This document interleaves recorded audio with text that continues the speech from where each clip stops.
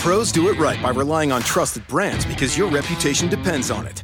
Lowe's is here to help by having more of those brands in stock, like DeWalt. So when you need a DeWalt tool fast, you know where to go and where to save. Because we stock the largest in-store selection of DeWalt power tools and accessories of any national retailer.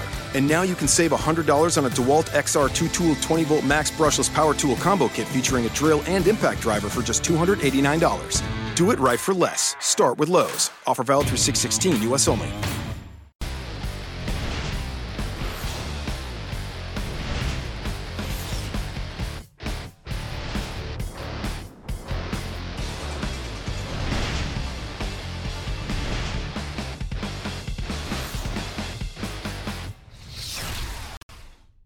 Welcome back to another edition of the MMA Live. I am your host, Mike Brown, H3 Buddha. We've been off for a long time, Brett. Looking forward to getting back into some fights. I'm here with my good friend, Brett Apley, otherwise known as BB Bomb. Man, how'd you survive with this nearly month off? Did you make it? Are you here?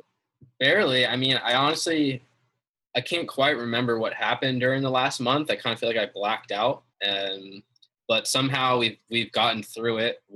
There's I think only 1 week off of MMA the rest of the year.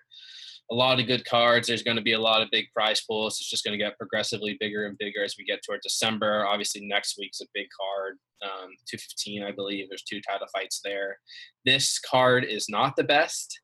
Half the fights were scrapped due to injury, so we got really odd matchups all over the card. But it's a Fight Pass card. That means quick timing. Saturday morning, I always like that. So, NFL is back in season. There's going to be a lot of new players hopefully coming into MMA. That's something I'm looking forward to. So this is just a nice card to get our feet wet, I think, and I'm definitely happy to have MMA back.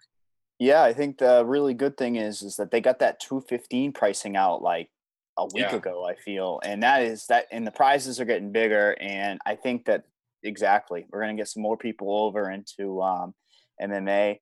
And I guess the other thing would be just John Jones getting busted again. That's probably the biggest news that we had coming out of it. Yeah, I can't say I'm shocked. I made my feelings clear about that guy, and I guess I said some things right after it happened. We'll wait to see his B sample will come out. But I don't know.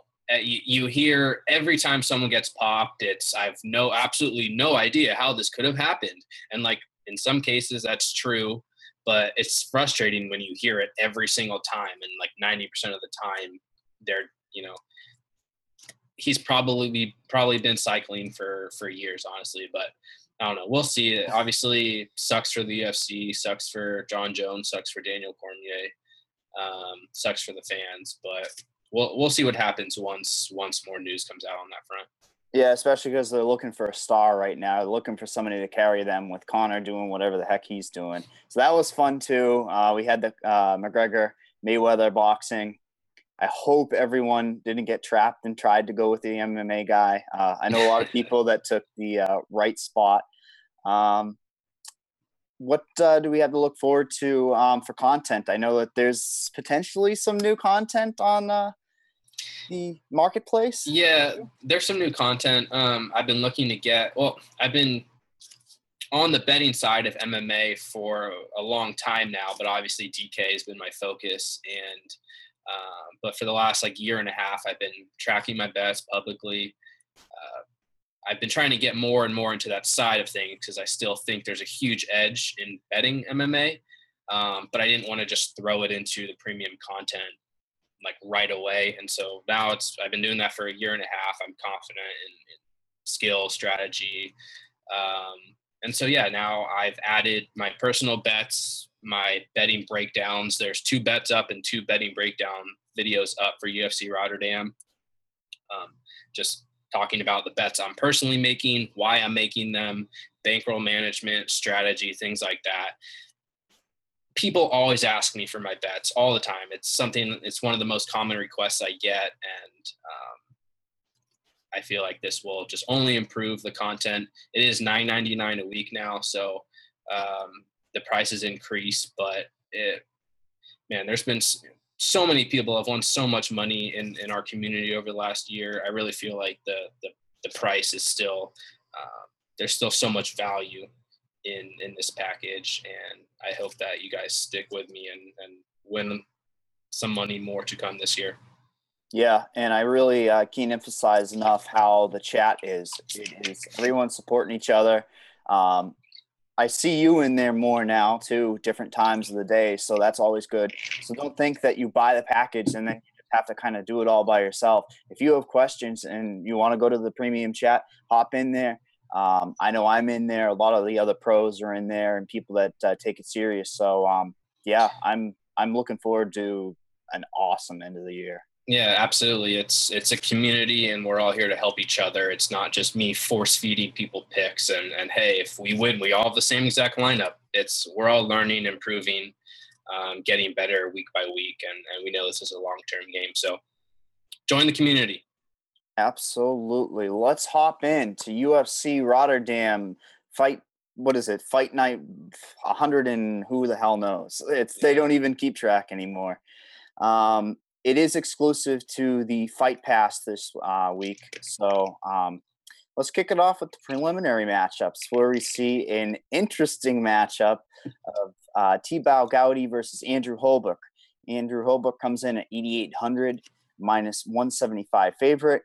T-Bow Gowdy comes in at 7,400, a plus 155 underdog. How much chinny chin chin could a fight have if a chinny chin could chin? Yeah, that's interesting breakdown right there. But this is really just a case of who's worse. The loser of this fight should leave the UFC. Probably both guys shouldn't be in the UFC. Goody is 0-3. He's been knocked out twice and submitted once. He was knocked out in like 10 seconds. Holbrook is 2-2 in the UFC. He's won 2 split decisions, and he's also been knocked out in the first minute in the other 2 fights. Neither of these guys have good chins, so that interests me from a fantasy perspective because, I mean, obviously there's 2 sides. We can target guys who are great finishers, but we can also target guys who simply aren't very durable, and neither of these guys are durable. So while I can't say Goody's an elite finisher or Holbrook's an elite finisher, it's likely someone's going to get hurt just because both are not durable at all, and it's likely someone's going to get finished. So personally, I'm on Guti more. I like his price. I think people are just going to ignore him. Well, maybe not ignore him, but he'll be overlooked because he's 0-3. There's nothing really to look at. I'm fairly confident he's the better striker here. So if the fight plays out on the feet, I think Goody will have the better chance to get the knockout.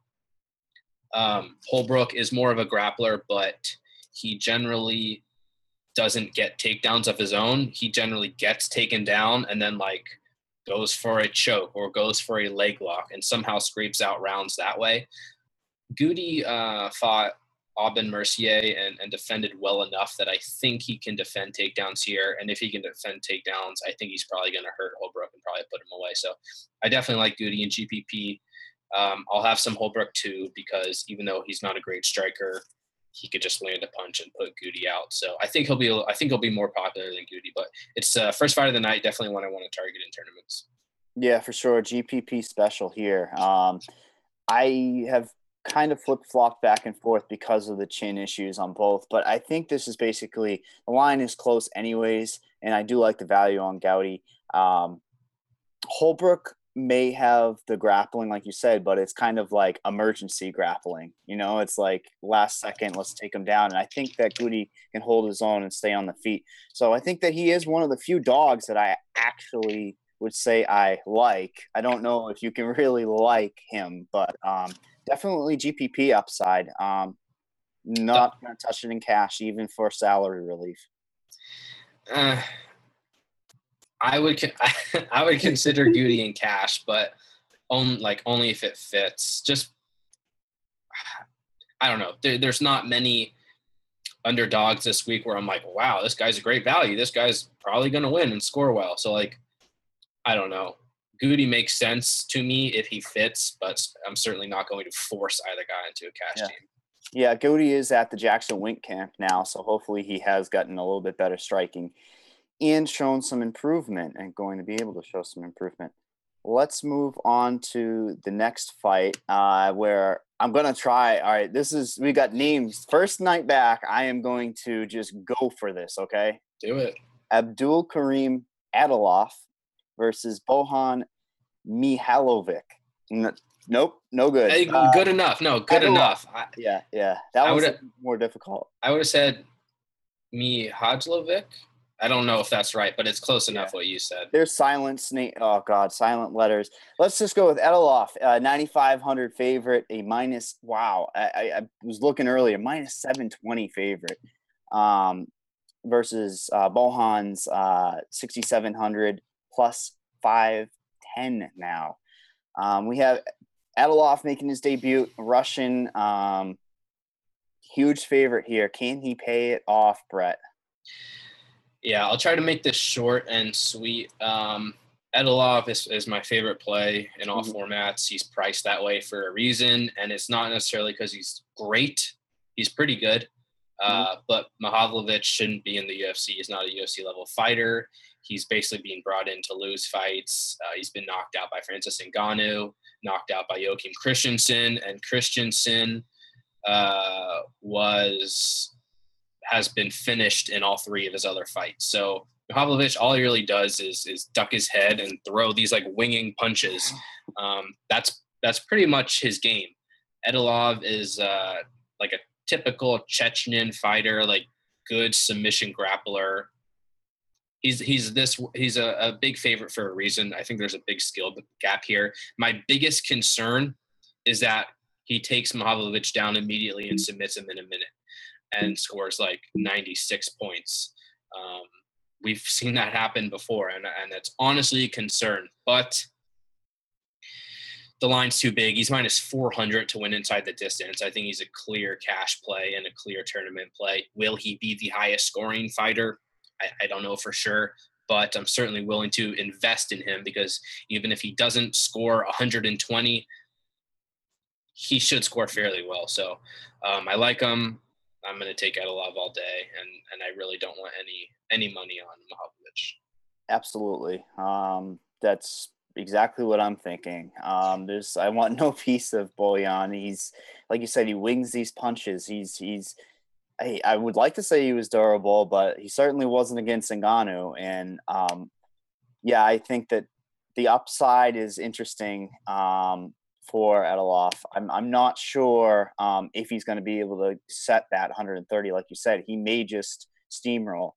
And ownership's going to be huge on him. So, I mean, in GPPs, I'm not saying avoid him because he's a bad play. I think ownership-wise, that was his, my kind of contrarian look is, different places in that. But definitely going to be probably a good cash game play. And this top tier is pretty, I would say, pretty elite this week. So pretty loaded. So I'm definitely interested to see where ownerships go in that direction. But on this particular one, I don't even think we need to talk much more about it. Let's just move it along. Let's get on to the next fight where we see Zabit Magomedsharipov versus Mike Santiago. All right, you got a Russian versus an American here in completely different, worlds. You got 9,300 for Zabit, minus 440 favorite. Santiago coming off that Dana White Tuesday Night Contender Series, 6,900, a plus 350 underdog. I don't really like him coming back this fast, but he did look good on the Contender Series. What's your thought on this one? Yeah, I want a piece of all the guys in the top tier, and Magomedsharipov, I'll call him Zabit, is no different. He's 12-1. He's a legit prospect. Another Chechen prospect. He prefers to keep the fight standing. What I don't like about him from a fantasy perspective is he's very patient. He's just kind of like laid back, like, let's see what you got. I'm gonna wait for you to do you, and then I'll do me. And a lot of his matchups play out where his opponent is doing all the offense early on, and then he's also pretty tall, skinny, so he gets held against the cage. Fighters try to take him down. He's got good defense, good balance, etc. And then he kind of beats them up standing, but he's just not very aggressive. And so I think Santiago's clearly going to be the aggressor here. I think Santiago's probably going to try and take him down.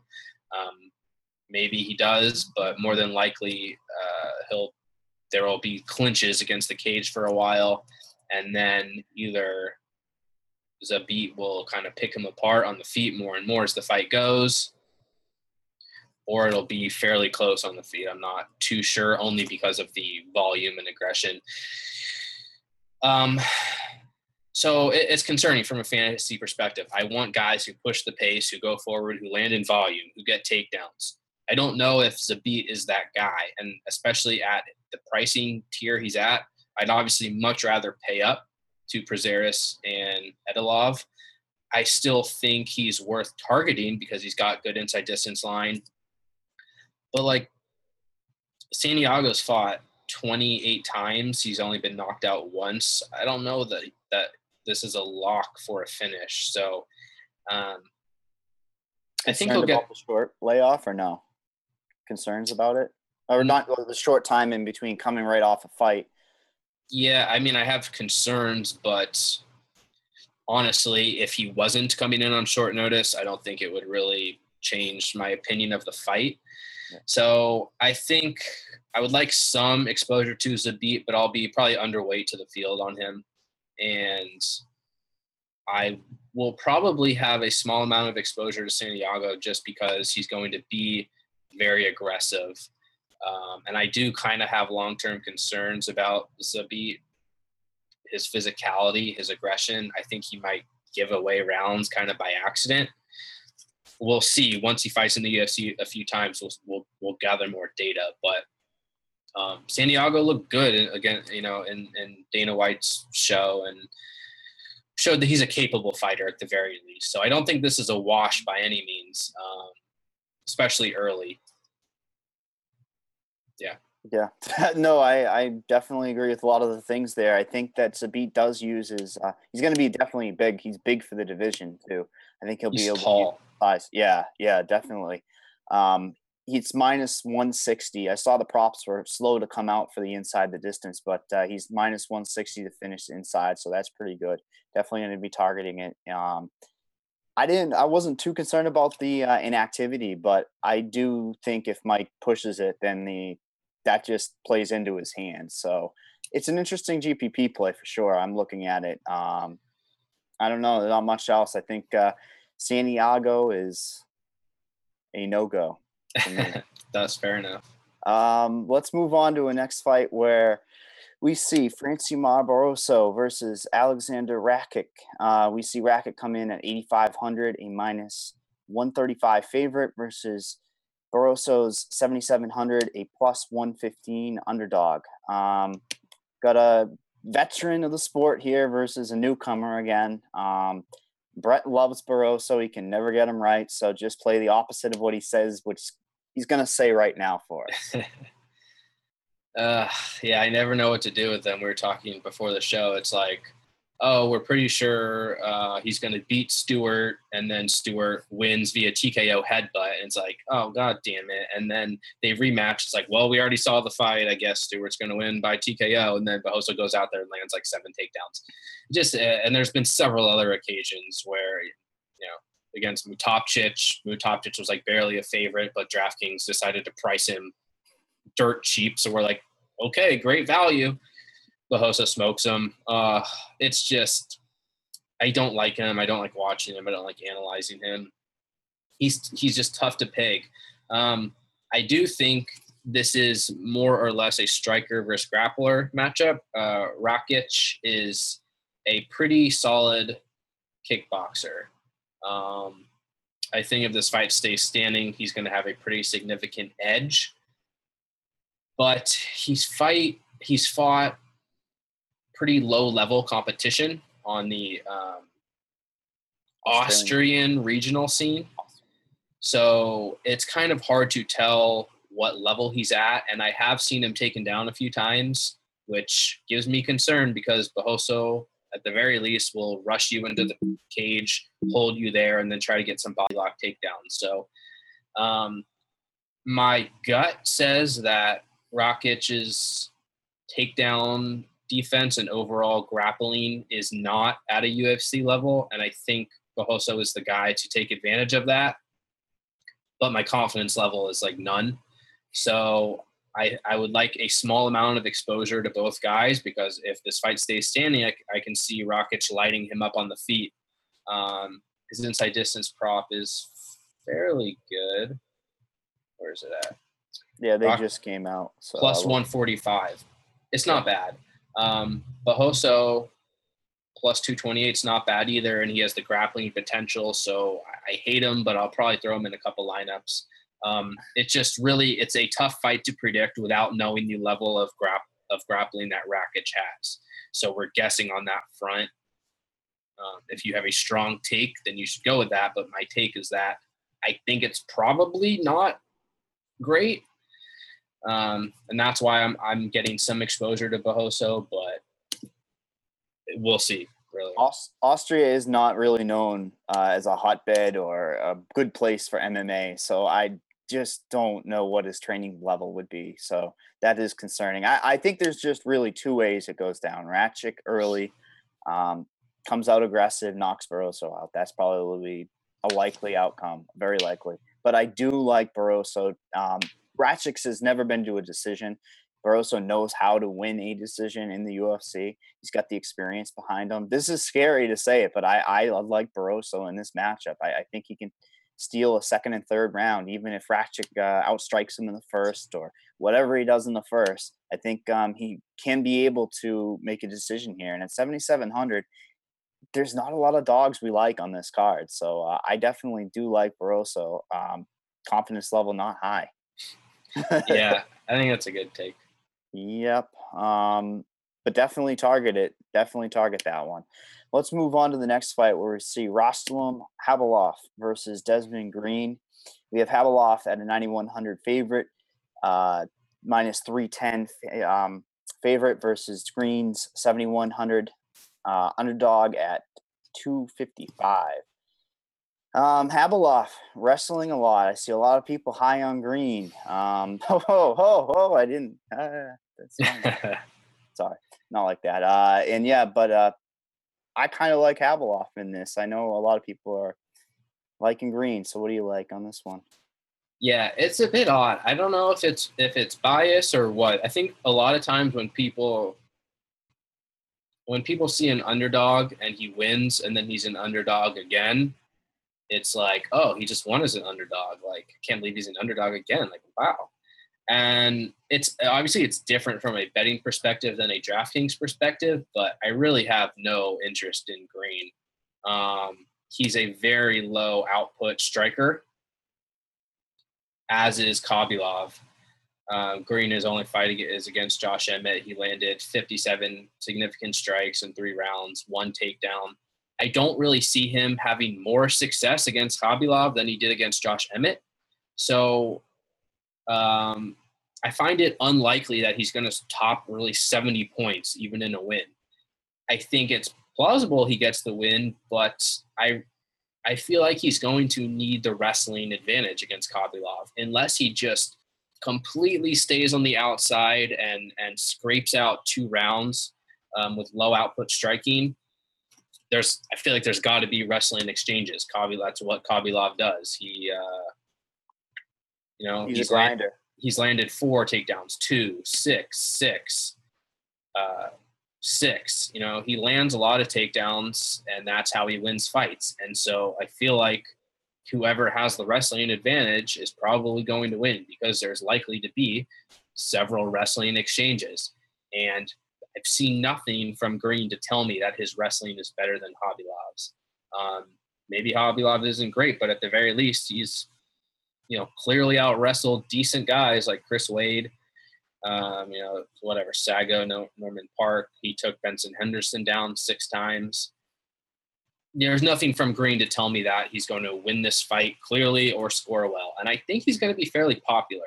So maybe not like 35%, but maybe in the high 20s. And so even if Green wins, that's fine. I don't think I'm going to have much of any exposure to him. I'd rather take chances on lower-owned guys who people are just kind of writing off, who have higher upside if they will win. I don't know what to do about Kopylov because he's in this range with Renault, Taisumov, Magomed Shapirov, those four, who I all think could score highly, but I really don't know which one it will be or which one or two. So, I mean, really all we need to know to target Kopylov is that he can land 6 takedowns. But at the same time, it's like I would like to have some exposure to Taisumov and Zabit and Renault. So I don't know exactly how to maneuver that upper tier. What are you thinking? Yeah, I think it may be, and this is a weird situation because you have a guy that has the grappling for the DK points that we love. It may be almost like a fade for me, and I kind of just talked it out in my head. Was that you have, Rostalin, it's going to be difficult for him to score the 90 points, the 10x that we were kind of looking for, and Green does not necessarily score very high against. His last opponent, he had 64 in a win. So that's, 25 points for a win. So I'm concerned. I'm concerned about both guys even having potential to score high in this. But you do have the safety net of the takedowns to wrestle him and the passes and advances. So it's intriguing. It's definitely intriguing. But I'm not sure if I'm going to have a ton of either guy for sure. And I do hope that people take Desmond Green, and I hope he's on his back. Yeah, sure. I think this is a fight. If you're making like 1 to 3 lineups, you don't need to target. I mean, maybe it screws you, but you really don't need to target. If you're making 20 lineups, I think you should probably have a small amount of exposure to Kopylov just to cover your base. And I think he might be lower owned than Zabit and Taisumov, but he could, get a few takedowns, take the back, and get a submission. Maybe it's not crazy out of realm of possibility. But yeah, it'll be a small amount of Kopylov or pass for me. Same here. Yeah, he just kind of likes to control on the ground, and that is kind of a little bit concerning. Let's move on to the next fight where we see Michel Prazeres versus Mad Burnell.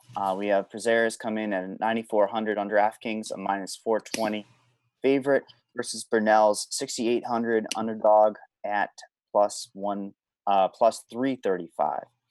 Are we going to take the tractor here? Is he going to just steamroll Burnell here, or we're going for the newcomer and Mads Burnell? I like Prazeres. I think he'll be popular. Burnell's an interesting guy. Like, everything that I've seen from him, I've liked, but he's fought absolute nobodies. And it's funny because he actually fought one guy who's 20-4, and I'm like, oh wow, this guy's 20-4. And then you go look at that guy's record, and he's literally fighting guys who are 0-10 or like 1-3, 0-4, things like that. And so everything Burnell's been able to do on the regional scene, he's had success. He just stands there, kind of throws a jab or two, and then he's like, I'm going to take you down. And then he runs, grabs a double leg, throws the guy down, holds him down. Pretty much all of his success in the grappling comes in transition. He's really good at head and arm chokes. And I saw he had 2 wins by Japanese necktie, which is like my favorite submission in MMA. I always call for it because you need the vice grip, which is a transition to the darce. But MMA fighters always go for the darce, where the Japanese necktie, you just need the vice grip, and then you can hook an ankle, throw him, etc. And just being able to go for that move and complete it, like, tells me that his grappling is at a fairly high level. Like, he understands the game, and so I want to root for him. What's he gonna do? Take Prazeres down though? Prazeres is a brick house. Yeah. He's his only losses are to Kevin Lee, who's now fighting for a title, and Tiago. Yeah, Tiago. What's his face? Paulo Tiago. But yeah, he's he beat Taisumov, who's coming up on this card. He beat Gilbert Burns, ran through Berkman, It's just I don't know exactly how good Burnell is, but I suspect he'll look for the takedown like he always does. He'll get stuffed, and then Prazeres will get a bunch of Yeah. takedowns himself, maybe a submission late, maybe knock him out. I think the only way he loses is if Prazeres just gasses or if he gets caught in transition, which I don't think those are, I mean, maybe likely enough to throw Burnell in a lineup, but not any more than that. And I think Prazeres is going to be a popular guy, one of my favorite fighters on the card. And I think he's fairly safe to win. Yep, I am all same thing as you on this. I love Prazeres in this matchup. We got to remember that Burnell's coming in on short notice too, so we don't know what shape he's going to be coming in. It's a great matchup stylistically for Prazeres to take advantage anywhere and pretty much do whatever he wants in the fight. I'm pretty sure. So I'm probably going to be pretty overweight on Prazeres and be happy with it. Hopefully. Do you think he'll come in significantly under-owned compared to Edilov? Yes, I personally do. I think people are going to pay up for the knockout. And I don't think it's necessarily the best play because, as we were saying, we don't know if he could just get it right away or if he could just sub him right away.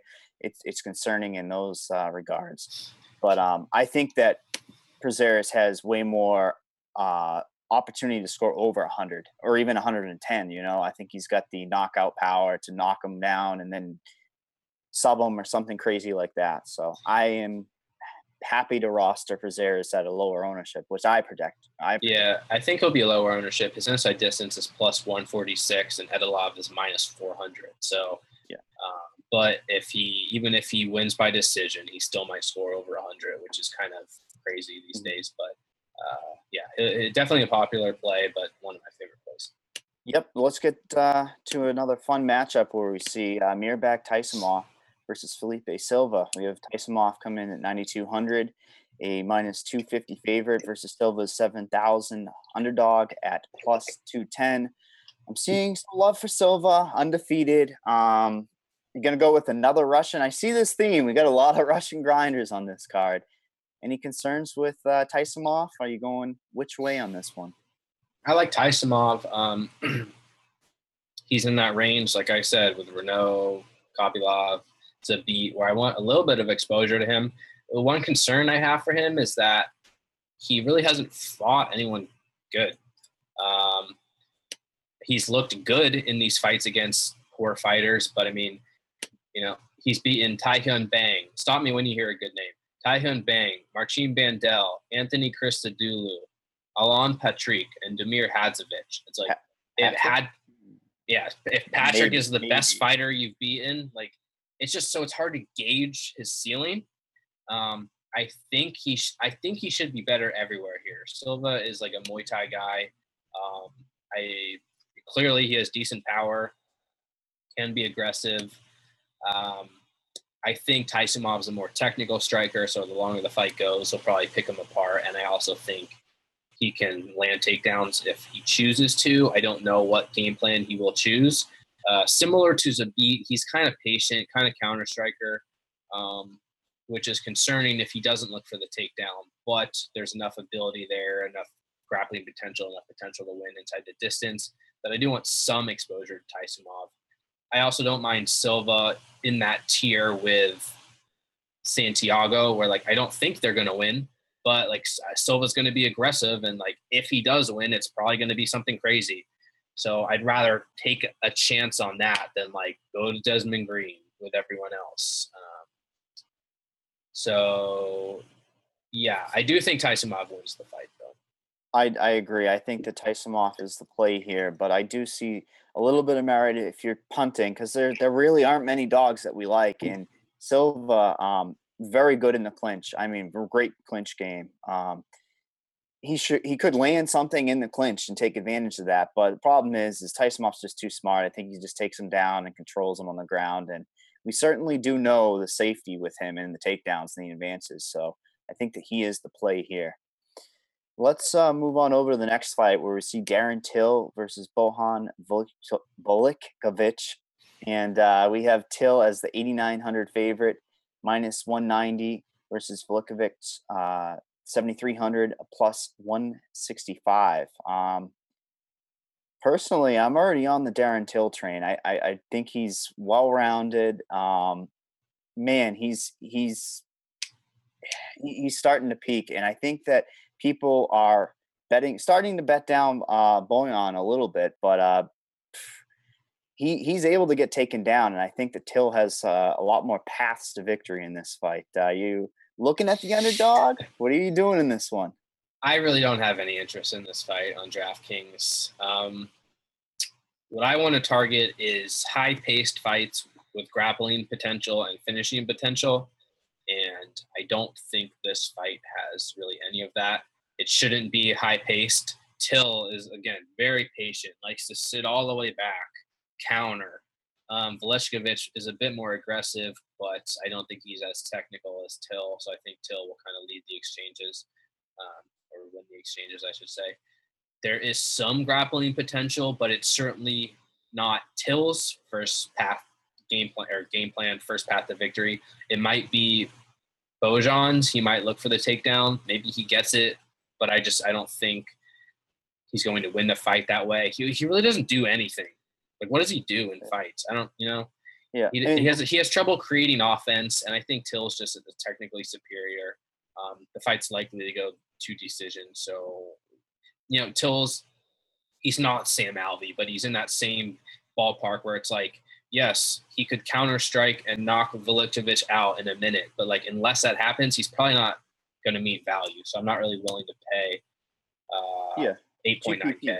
GPP only for Till for me. I mean, and personally, I think that it goes to a decision as well. So I do think it's going to be a striking affair. That's what I have down in my notes, is kind of be aware that they could be low scoring.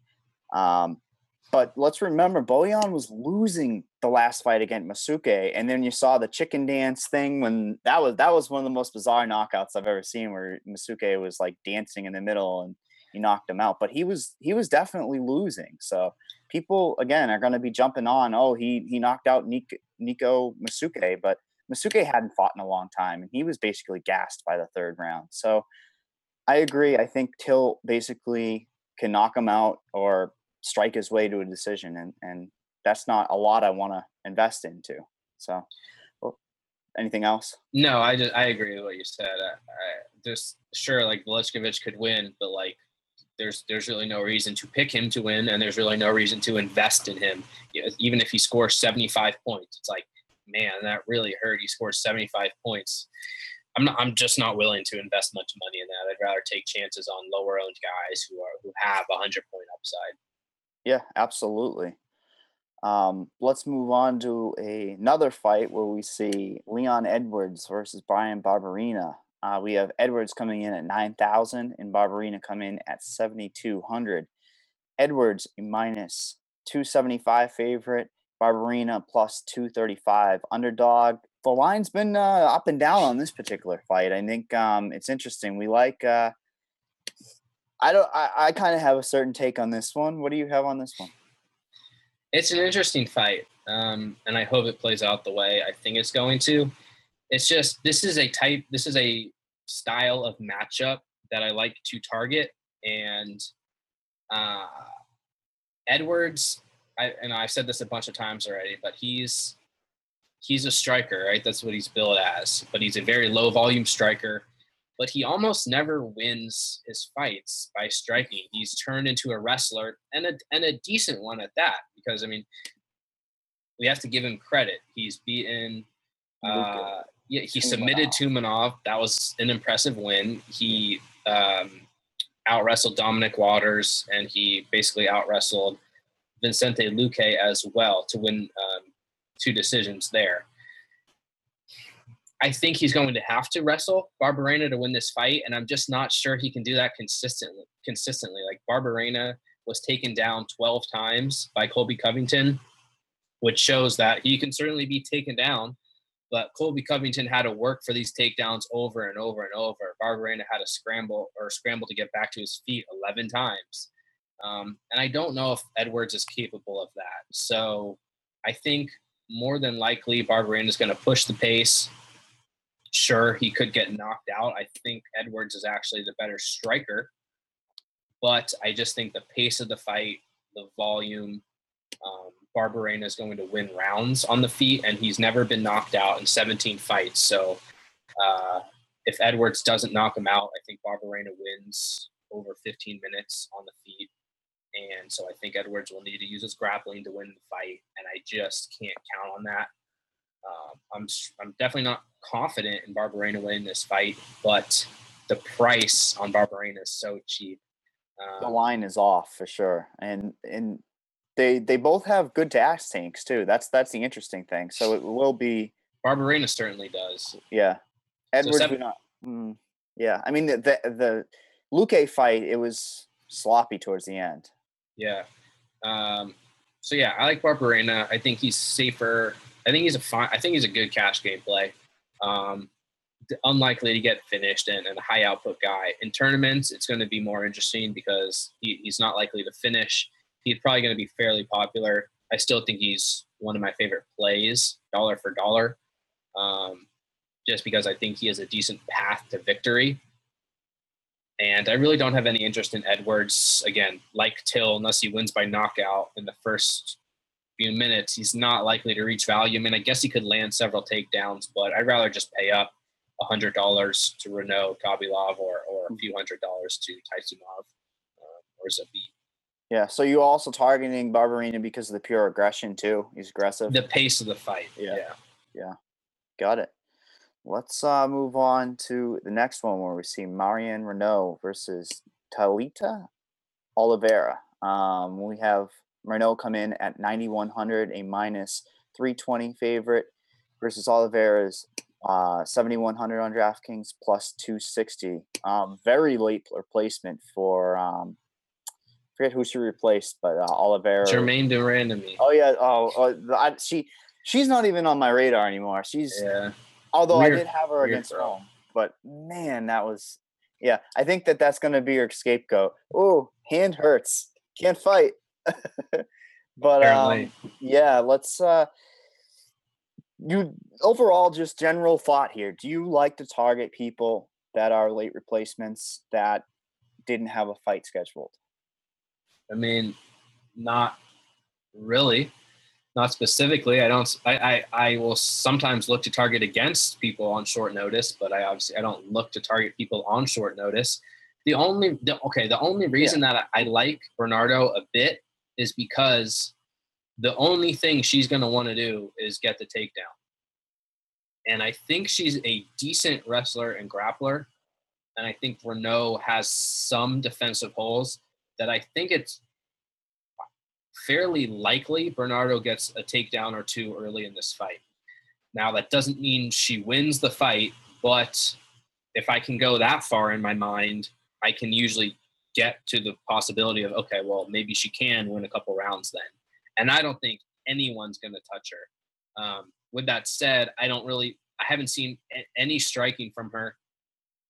Renaud's good on the ground, so I'd be shocked if Bernardo could pass a ton of times either. But it's possible that she lands 5-6 takedowns and holds Renaud down enough to win 2 rounds. I think that's a reasonable outcome, not one that I will pick outright, but if Bernardo is going to be under 10% owned, I'll probably take a shot on her.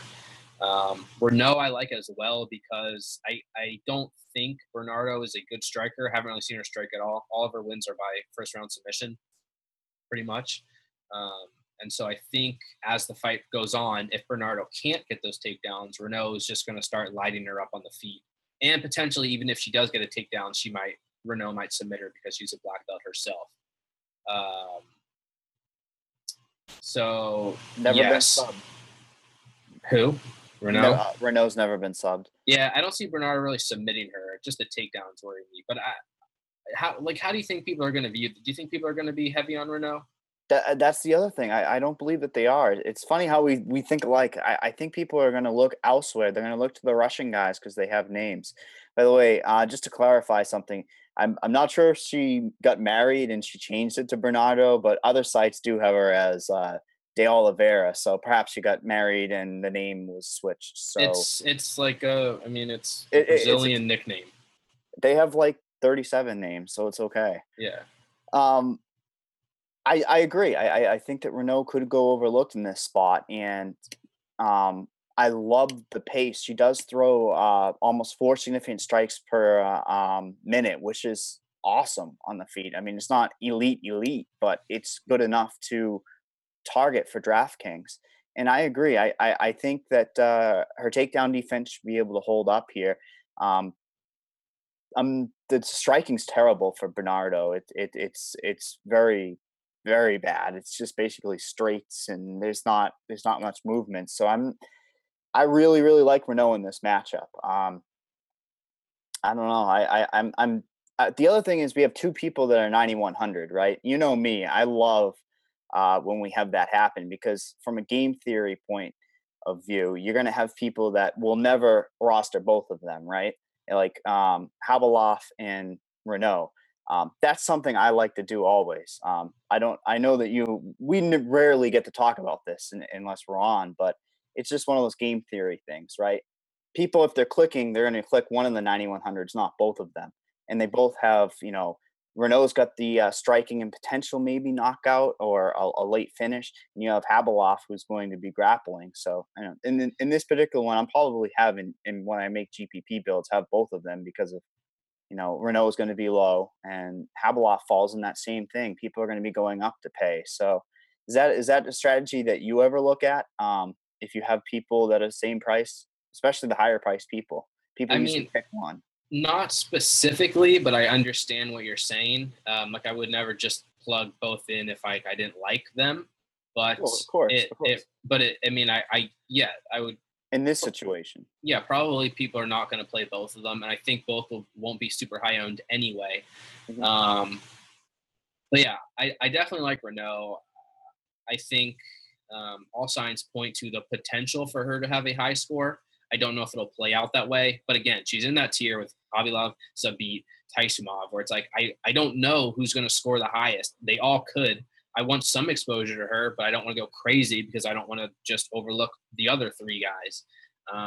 But I do like her, and I will have a small amount of exposure to Bernardo, which will probably still be overweight to the field because no one will touch her. I think Renault should win the fight, though, unless she just gets wrestled and held down. Yeah, no, for sure. I'm definitely on Renault in this particular matchup. Let's move on to a bizarre. I can't believe that I'm saying that Sair Baharzara versus Rob Wilkinson is a co-main event. Yeah, It just was. I mean, that's the way the 2017's been. it's a world we live in. Yeah, Baharazada comes in at 8,300 minus 140 favorite versus Wilkinson's 7,900, a plus 120 underdog. Here's your mid-range fight you wanted, Brett. They said we can't let one card go by without Brett getting a mid-range fight. So here it is. So which side are you on this Yeah, one? there is really no mid-range. It's another annoying matchup, but I like Bahadurzada. I think from what I've seen, Wilkinson fought a lot of low-level talent on the Australian regional scene. He's undefeated. I think the way I described him is he's a decent striker. He's going to look to strike, but like as soon as you start striking back, he's like, "Oh, I want none of this. Like I'm going to run the other way." Like I don't think he really likes to get hit, and so he may have a decent striking technique. He may be able to land some punches, but as soon as Bahadurzada starts hitting him, he's not gonna want to strike. Bahadurzada, faster hands, powerful hands. He's a good striker, very experienced striker, knockout threat. I think the longer this fight stays standing, the better chance Bahadurzada will have to win and to hurt Wilkinson and put him out. Wilkinson, in one of his regional fights, he landed like 8 takedowns in the first 2 rounds. He was just nonstop aggressive. And that's scary because I don't want to fade him because if he wins, that's probably how he's going to win here. He's going to be like, I don't want to strike. I have to wrestle. And he's going to land 6, 7, 8 takedowns because he's not a great wrestler. Probably not going to keep Bahadurzada down. So that's scary. But I think the most likely outcome is Bahadurzada has decent enough takedown defense. He's going to stuff the takedowns, probably hurt Wilkinson early, and then kind of pick him apart and probably get the finish. So I like Bahadurzada more because I think that's what's going to happen. But kind of like Bahoso, I think potentially, the odds are close. This is like almost a 50-50 fight according to Vegas.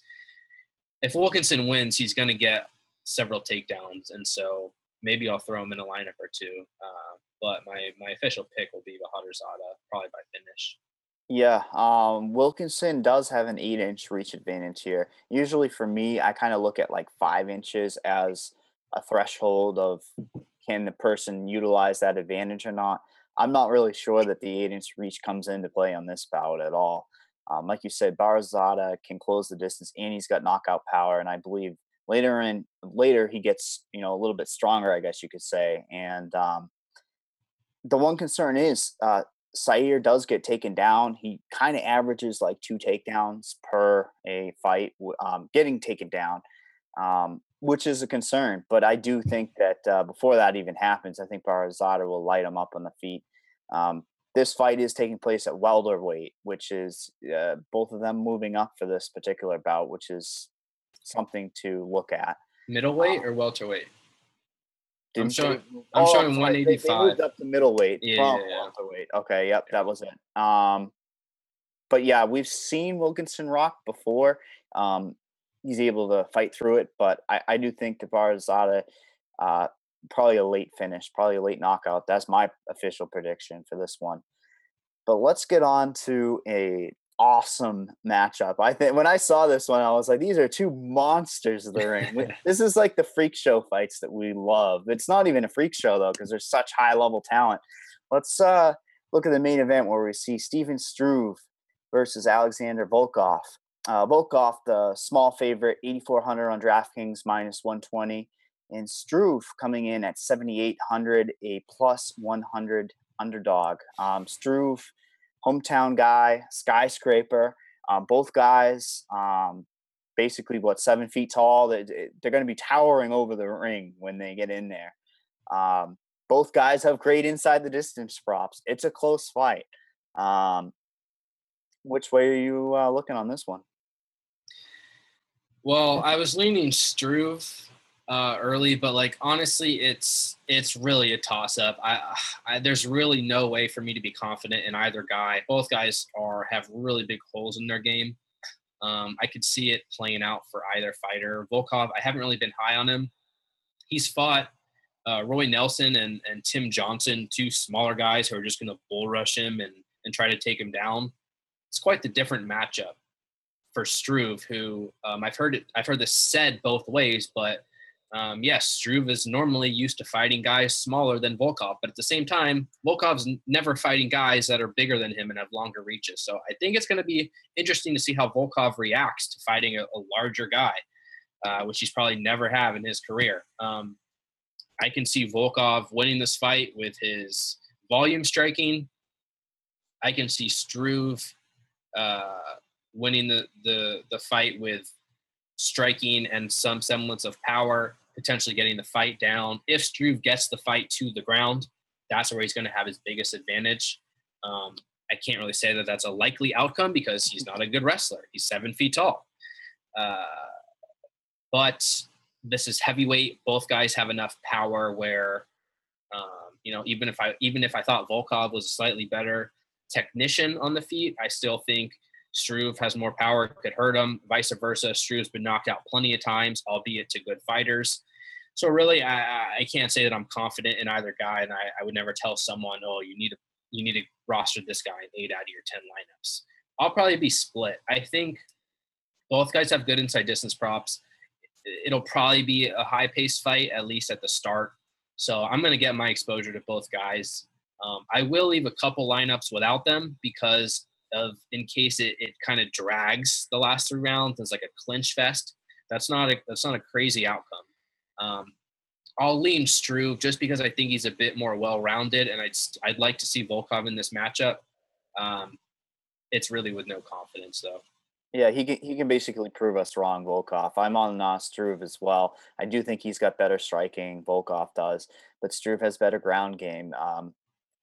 Again, like you were just alluding to, the end of the fight could be a clinch game against the fence where they're just kind of, wrestling for position. I mean, that's what happens in a lot of these skyscraper type fights. The they're just huge. They end up towards the cage. It's like a magnet.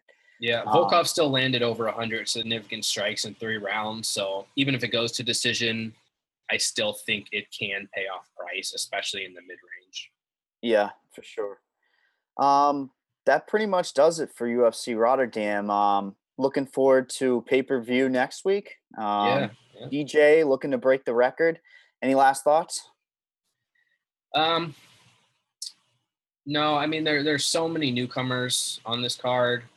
I would say probably spread your exposure out. There's no way to be so confident in like 1 or 2 fighters on this card, in my opinion. I think it's a card to kind of spread your exposure, make many lineups. That's how I'm personally attacking it.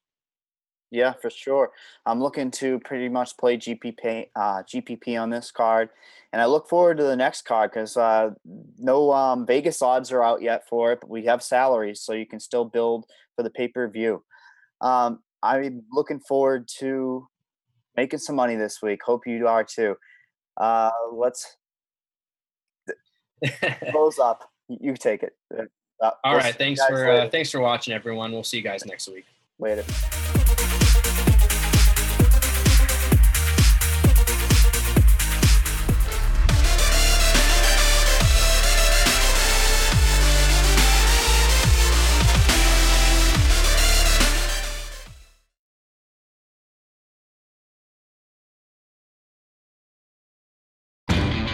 Lowe's knows you'll do it right to find the right gifts for Dad this Father's Day. We do it right, too, with deals that'll make Dad as proud as his perfectly seared steak and his perfectly manicured lawn.